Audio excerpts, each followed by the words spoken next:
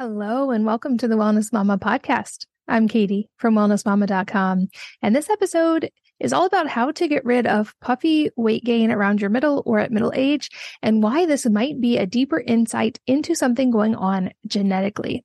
And we get to go deep, especially on the topic of the genetic side of this. I actually learned a lot in this episode, and I'm here with Dr. Sam Shay, who is extremely well spoken on this topic. And in his day job, he solves health puzzles for moms, for entrepreneurs, and for people with Asperger's so that they can exit survival mode and re-enter community. And he started this journey based on his own chronic health struggles. And now he specializes in functional lab and genetics analysis and is known as the affiliate lab nerd. He loves to teach on podcasts. You'll see why when you hear him speak today.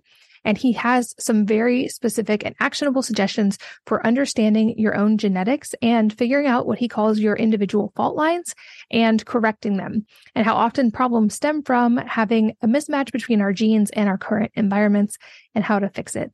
I always enjoy talking to Dr. Sam, whether it be in a podcast or just offline, and I always learn a lot. I know that you will as well. So let's join Dr. Sam. Dr. Sam, welcome back. Thanks for being here again. Thank you, Katie. Good to be back. Well, we've got to do an episode recently to talk about stand-up comedy, which I will link in the show notes because that's a deviation from our normal topics around health, but I think an important one.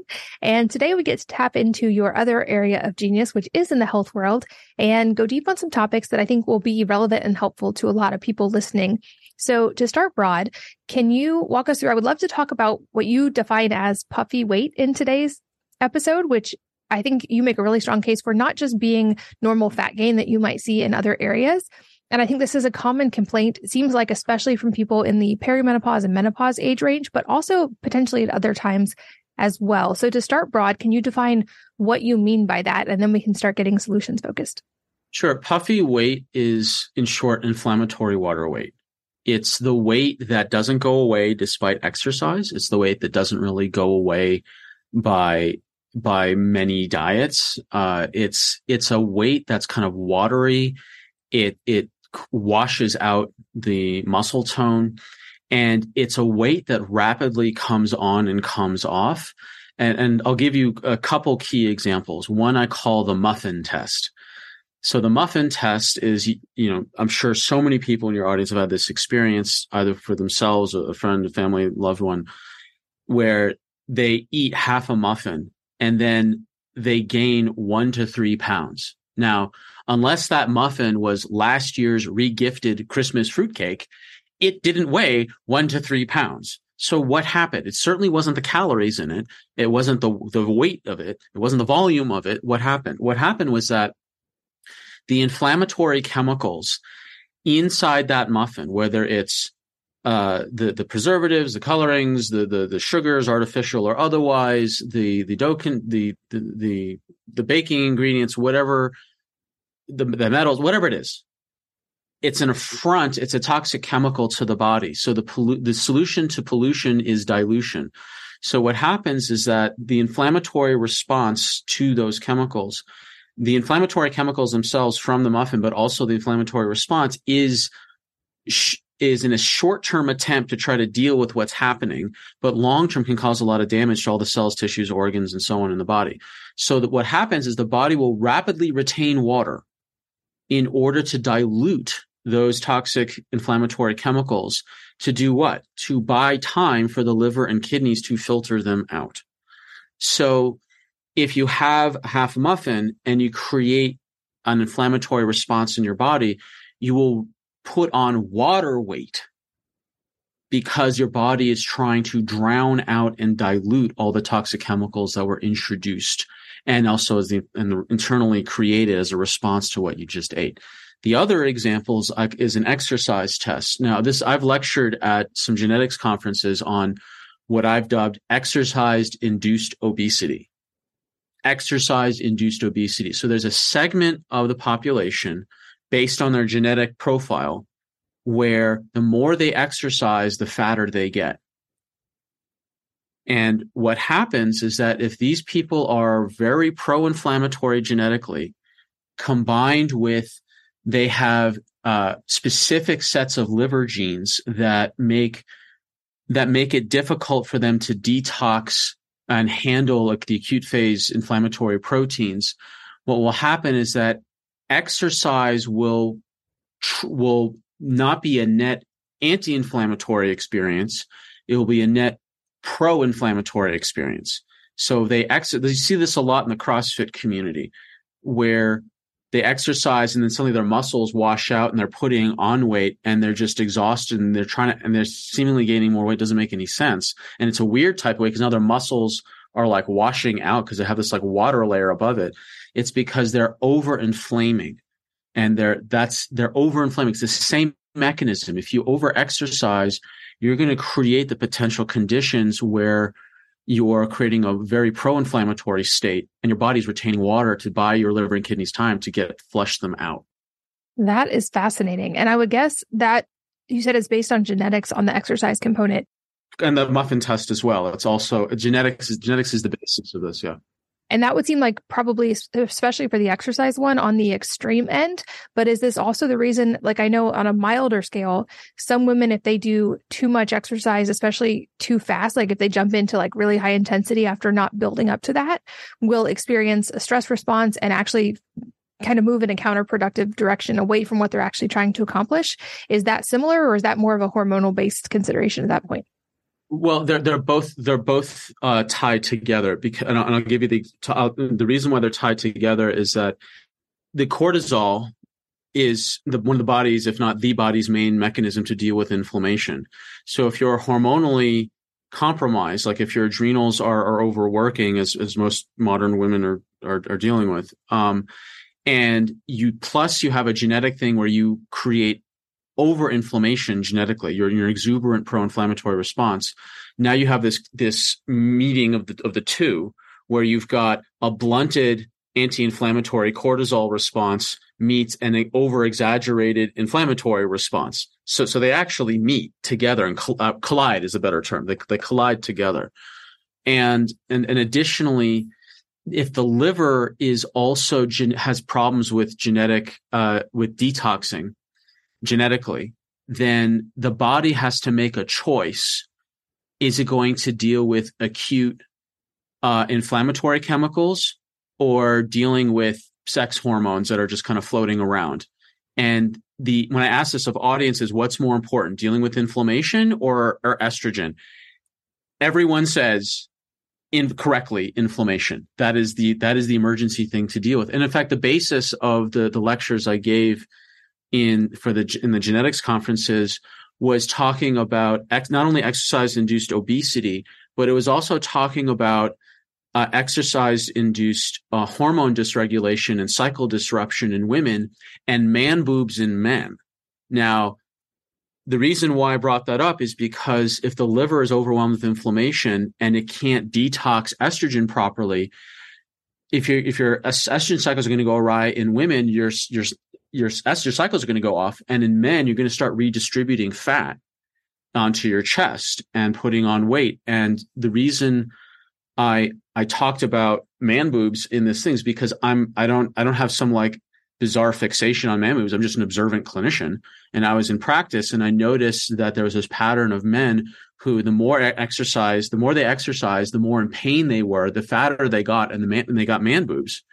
And I was like, wait a minute, I think their genetics is it, like they're not able to get rid of, obviously they had exogenous estrogens, and we dealt with all the lifestyle factors and, the major ways, whether it's through plastics or they're exposed to sprays and all you've undoubtedly had multiple people talk about xenoestrogens on the show. And so we had to deal with the lifestyle inputs, but then we had to deal with the genetic interpretations of those inputs and help through epigenetic lifestyle changes, change their change the inputs coming in, but also change the genetic responses to any of their inputs and help them actually detox the inflammation and the hormones in a very supportive way. These are the same men that came to me saying, "Oh, I need testosterone." I was like, actually, you don't, because we're going to forgive you testosterone. It's just going to overconvert into more estrogen. And I gave them a regimen that was focused on inflammation and estrogen detox, not more exercise and stricter diet. So the connection of hormones and genetics and this inflammatory weight gain is intimately tied together.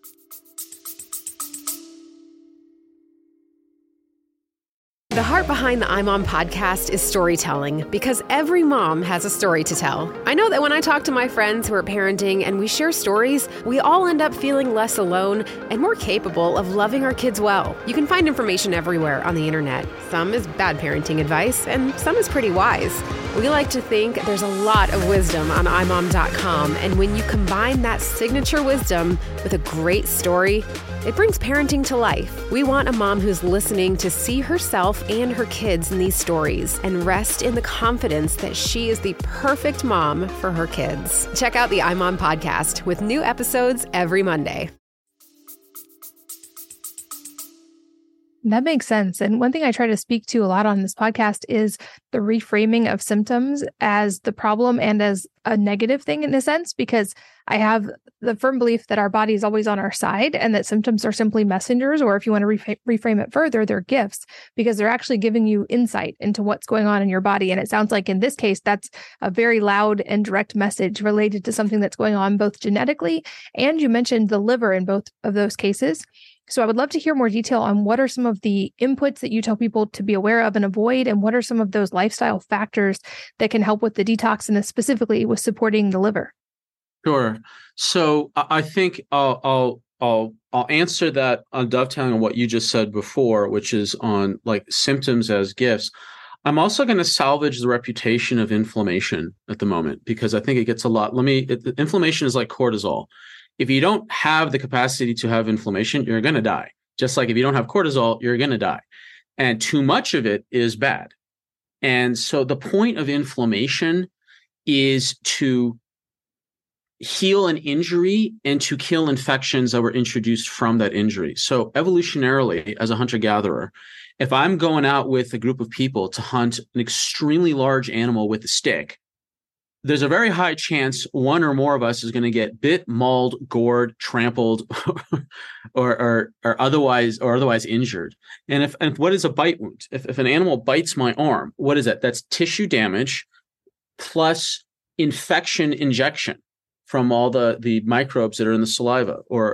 And if I have an exuberant inflammatory response, inflammation will help rush in to dilute out whatever toxic stuff was injected in there. It will bring red blood cells and white blood cells to repair and to repair the tissue and kill off any potential infection. That's the point of inflammation. It's to save you from acute injury. Now, if I am genetically hardwired to be very pro-inflammatory, which I am, I will likely survive, more likely survive that short-term hunting incident than my less inflammatory prone hunting colleague. But the trade-off in evolution and genetics is all about trade-offs. That's all it is. And the person who is less inflammatory prone may have a less likely to survive short-term, but will be more likely to survive long-term. So it's all things trade-offs. Now, it's the same thing with the liver not being able to detox estrogen efficiently. Why would that make any evolutionary sense? It's because estrogen is expensive to make. So and particularly if you're in a hunter-gatherer society where access to fats and access to calories is stochastic, it's not a consistent thing, that some people are going to survive better by being very, very stingy from detoxing their estrogen. They're going to clutch onto it with two hands and prevent it from leaving the body because it is so precious in a semi-starvation environment. So this is why this happened to me. When I first got my genetics report back, Katie, I cried. I sat there and sobbed because I finally had answers as to why I was so sick as a child. And everyone gaslit me. Everyone thought, and like I was ill, I was unwell, and I had two shrinks for parents, and they were in the mode that it's all in my head, and we're just going to medicate you into submission so you stop complaining about how unwell you feel. And when I saw my genetics and saw how pro-inflammatory I was, how much my liver was askew, my vitamin D receptors are off, my methylation panel was a nightmare. I cried because I finally had answers. And I didn't dwell in self-pity, because the power of genetics is that if you know where your genetic fault lines are, then you actually know what lifestyle changes to change to shore up those genetic fault lines. When I had my genetics test, I was having joint pain like an 80-year-old man, and I was in my 30s. And so my inflammatory response goes into my joints, into my skin, and into my brain. So I get emotionally dysregulated. I have pain and I have rashes everywhere. That's how my body handles inflammation. And with the information I had from my genetics and the changes I made based on my genetics report, no rashes, no more joint pain, and way, way, way calmer. And this is even after doing functional testing and all these other lifestyle things. It's the genetics unlocked an entire new lens to it. And to talk, so to give some context on, your body is always trying to help you. And your genetics is always trying to help you. The problem is there may be a mismatch between the genetics you have and the environment you're born into. That's where the issue comes. So people who are now very pro-inflammatory, we're not going out hunting large animals with tiny sticks anymore. So we don't have that advantage we had, past tense, is no longer an advantage. And also because now we have so many more pro-inflammatory inputs, which is now going into the question you were asking on what are the things we need to avoid inputting to our body. So, for example, one of the things you can find out from the genetics, like, are you vulnerable to histamine? Because histamine is a major trigger for inflammation. In fact, I believe histamine. So histamine foods you can find if you're genetically sensitive to histamine. So histamine foods include things like avocado, alcohol, chocolate, manufactured foods, particularly things like sausages and like deli meats and so on. Any type of old food creates more histamine. That's my theory. When I had a stint in Ayurvedic medicine for a tiny bit, my theory of the term rajasic, like they say, old food is rajasic, meaning it's kind of fiery, like creates this kind of negative fiery temperament. I think that's a code for histamine, because old food collects histamine and it makes this kind of more kind of inflamed, literally, state. The people who have the inputs that cause inflammation are a lot of the usual suspects. So unclean foods, pollution, heavy metals, things that are estrogens, anything that basically any food that didn't exist 200 years ago is likely not real food. It's a food product. If you eat foods that have more than one ingredient on the package, it's likely a food product, not necessarily food. There's other things to also look for that can affect the inputs genetically into putting on puffy weight. So histamine intolerance mentioned. Now, the point of histamine is, I think it's the body's evolutionary response to venom. So this is my theory. I don't know. I don't have any papers on or anything. So if I'm a hunter-gatherer and I'm stung by a bee, a wasp, a centipede, a scorpion, a spider, an insect, a specific types of plants, as animals, sea urchins, whatever it is, and I have venom injected into my system, I need a mechanism to very quickly flood the area with water. I think histamine is the flood switch.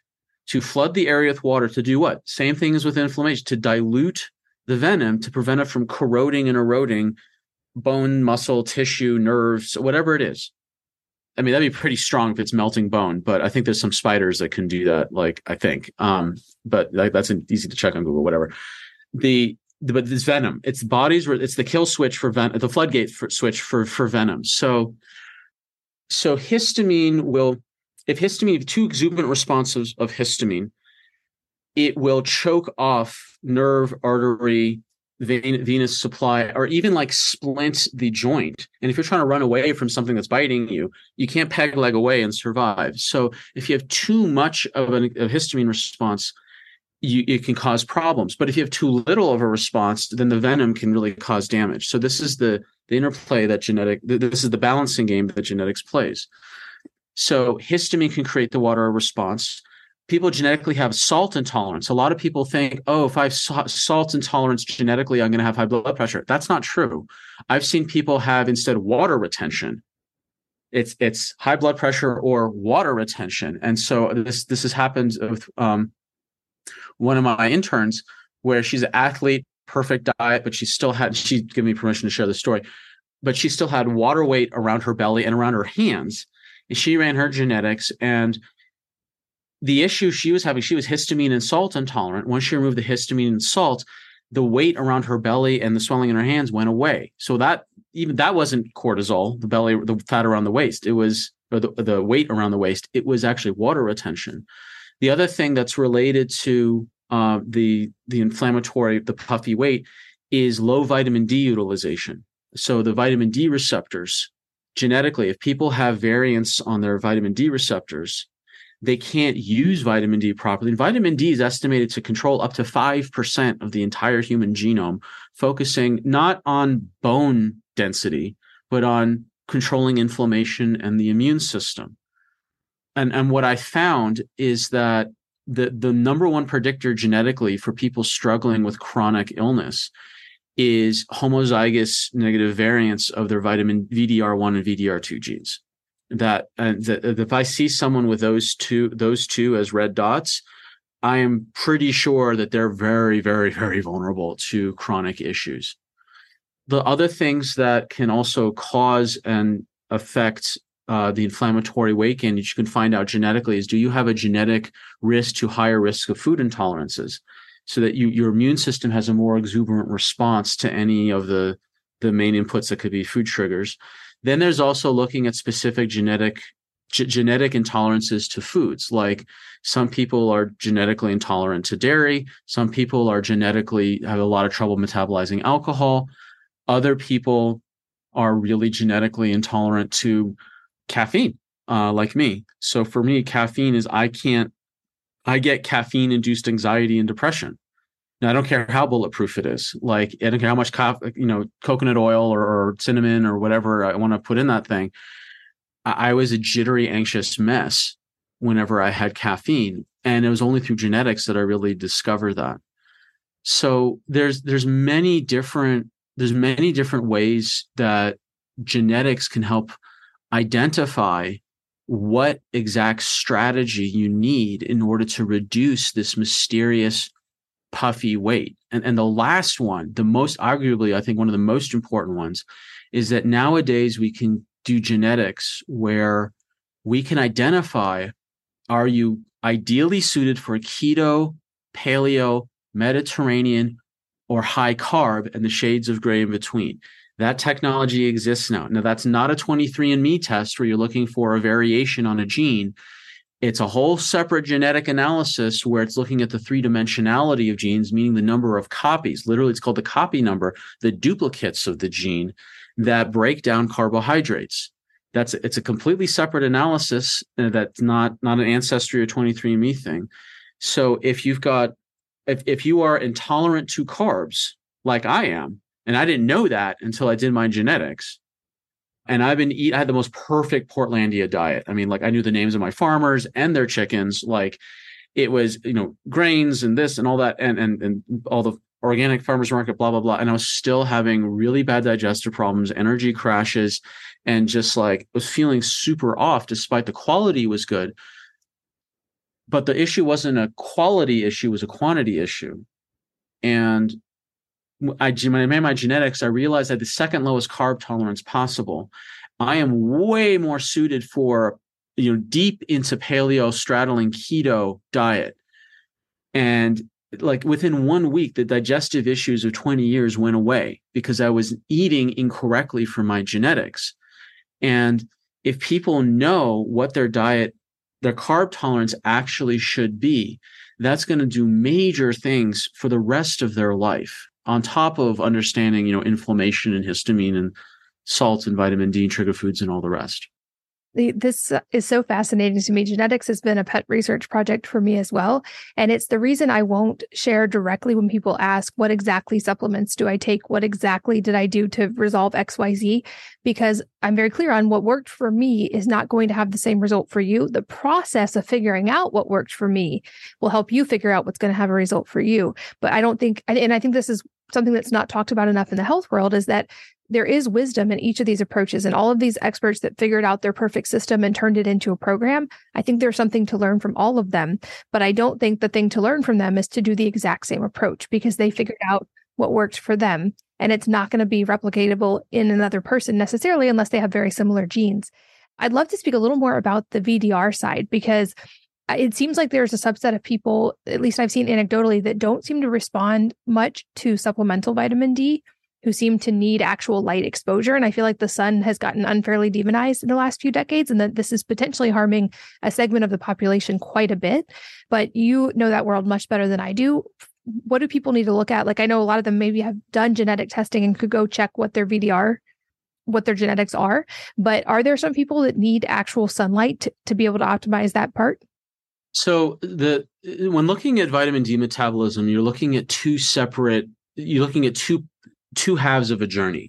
So the destination is getting vitamin D into the cells, and every cell on the body except red blood cells and dead skin cells has a vitamin D receptor on it.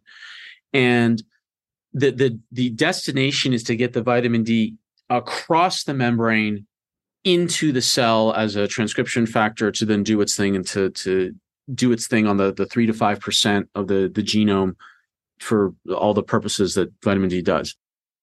That's the destination. Getting there is tricky, because you've got the first half of the journey is actually getting vitamin D, usable vitamin D3, into the blood. And there's three ways to get it into the blood. One is sunlight, one is supplements, the other is food.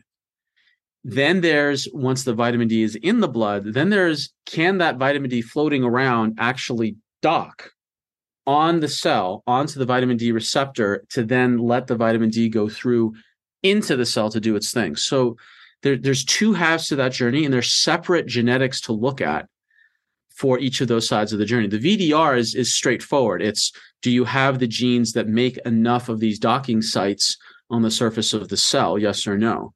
So you can have all the vitamin D in the world floating around in there, in the blood, but if there's not enough docking sites to get in for the needs of the cell, you're going to be, quote, deficient in how you use vitamin D, which is why I think the link between chronic disease and the vitamin D receptors. So then what you're asking is about getting vitamin D, the first half of that journey. So in regards to, there's roughly 6 genes between sunlight and your bloodstream.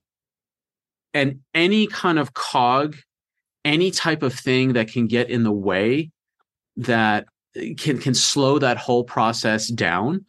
And with, how do I put this? So you've got like one gene that helps capture the first sunlight that makes the first step of affecting cholesterol from sunlight, creating that first shift from the UV rays. And then you've got other genes that then, transport it from like the liver to the next destination, to the kidneys. And then there's the conversion of the kidney into the next form of vitamin D. Then there's another gene that does it hyper-excrete excess vitamin D out of the kidneys or not. Then you've also got the issue of inflammation, where if you've got a variant in interleukin 6 and I believe TNF alpha, that what happens is that the vitamin D that is in the blood can get sequestered into the fat cells. And so you can actually have vitamin D taken away out of blood into the fat cells. Now, that's not necessarily a bad thing, because you need that for winter storage in order to have a slow release. It's a slow release of vitamin D, as in a hunter-gatherer situation, you're going to burn through your fat stores over winter. And with that is the slow release of vitamin D as you'd have less and less sunlight over the course of the winter. So even, so you can see, like, even inflammatory genes have a purpose to help you manage winter and the storage of vitamin D. So in terms of, are there some people that need sunlight in order to get to where they need to in terms of vitamin D? I think that the answer to that is Partly I can answer, partly I can't. And the reason one I can answer is that there are people who genetically can just easily feed and create vitamin D off of sun, assuming that that first gene is doing well in its interaction with the sun, plus all the other genes downstream of it to connect sunlight into vitamin D in the bloodstream. So there's definitely that segment of the population. The other part where I say I can't answer is that sunlight does so much. So much. I mean, you can listen to, and the like light exposure is now really in the field right now of like getting out and getting sunlight in the first 2 to 10 minutes, for 2 to 10 minutes when you wake up in the morning to help reset your cortisol rhythms, the effect of light, even the angle of the light, different types of the day and how it affects your internal clock systems, and how sunlight affects mood, how sunlight, if you're out in sunlight, that also means you're outdoors. And you're usually moving around and getting other benefits that could affect your health and well-being. So I think the sun is a bookmark for so many other things that are going on, not just vitamin D synthesis. That makes sense. And I know that there's probably 1,000 directions we could go on genetics and still not scratch the surface. And that obviously each person listening is going to have a whole different breakdown related into that. But I guess a point that a lot of people would be thinking right now is, where do they learn more? Like, what testing do you recommend? Where would they get started understanding this? I'm a huge fan of anytime people can have that data in their own hands and become their own primary healthcare provider and work with practitioners to analyze that and to optimize it, but be able to take responsibility for themselves. So where do you start people with that process? So where I start with people is when I have a free ebook that you'll have a link for, that people can start to learn more about the specific types of genetics panels that I run. But I also have a very straightforward genetics program where people can do a do-it-yourself or an office hours kind of community, or there's an option for kind of individual coaching. And the way that people can get started with genetics is there's many different genetics programs out there. I want to emphasize one type of genetics lens that I feel everyone should start with. That what I don't do genetics to find like what's the cancer gene, what's the heart disease gene, what's the stroke gene, what's the dementia gene. I don't chase disease genes. I look at the driver genes. Like, what are the genes that drive all the different processes in the body? The 7 major processes would be inflammation control, free radical scavenging, liver detox, vitamin D utilization, methylation, cardiovascular, circulation, and fat energy metabolism. And look at those are the big genes that are upstream of all the other ones. And there is a place for downstream niche. I got to find this particular thing. That's important. But people want to start with the big umbrella, the big drivers of all the processes in their body, and to look and identify where are your genetic fault. The thing that genetics does is it tells you where your genetic fault lines to shore up, and it also tells you where's your ideal lifestyle. So you can shore up one and go in the direction of the other.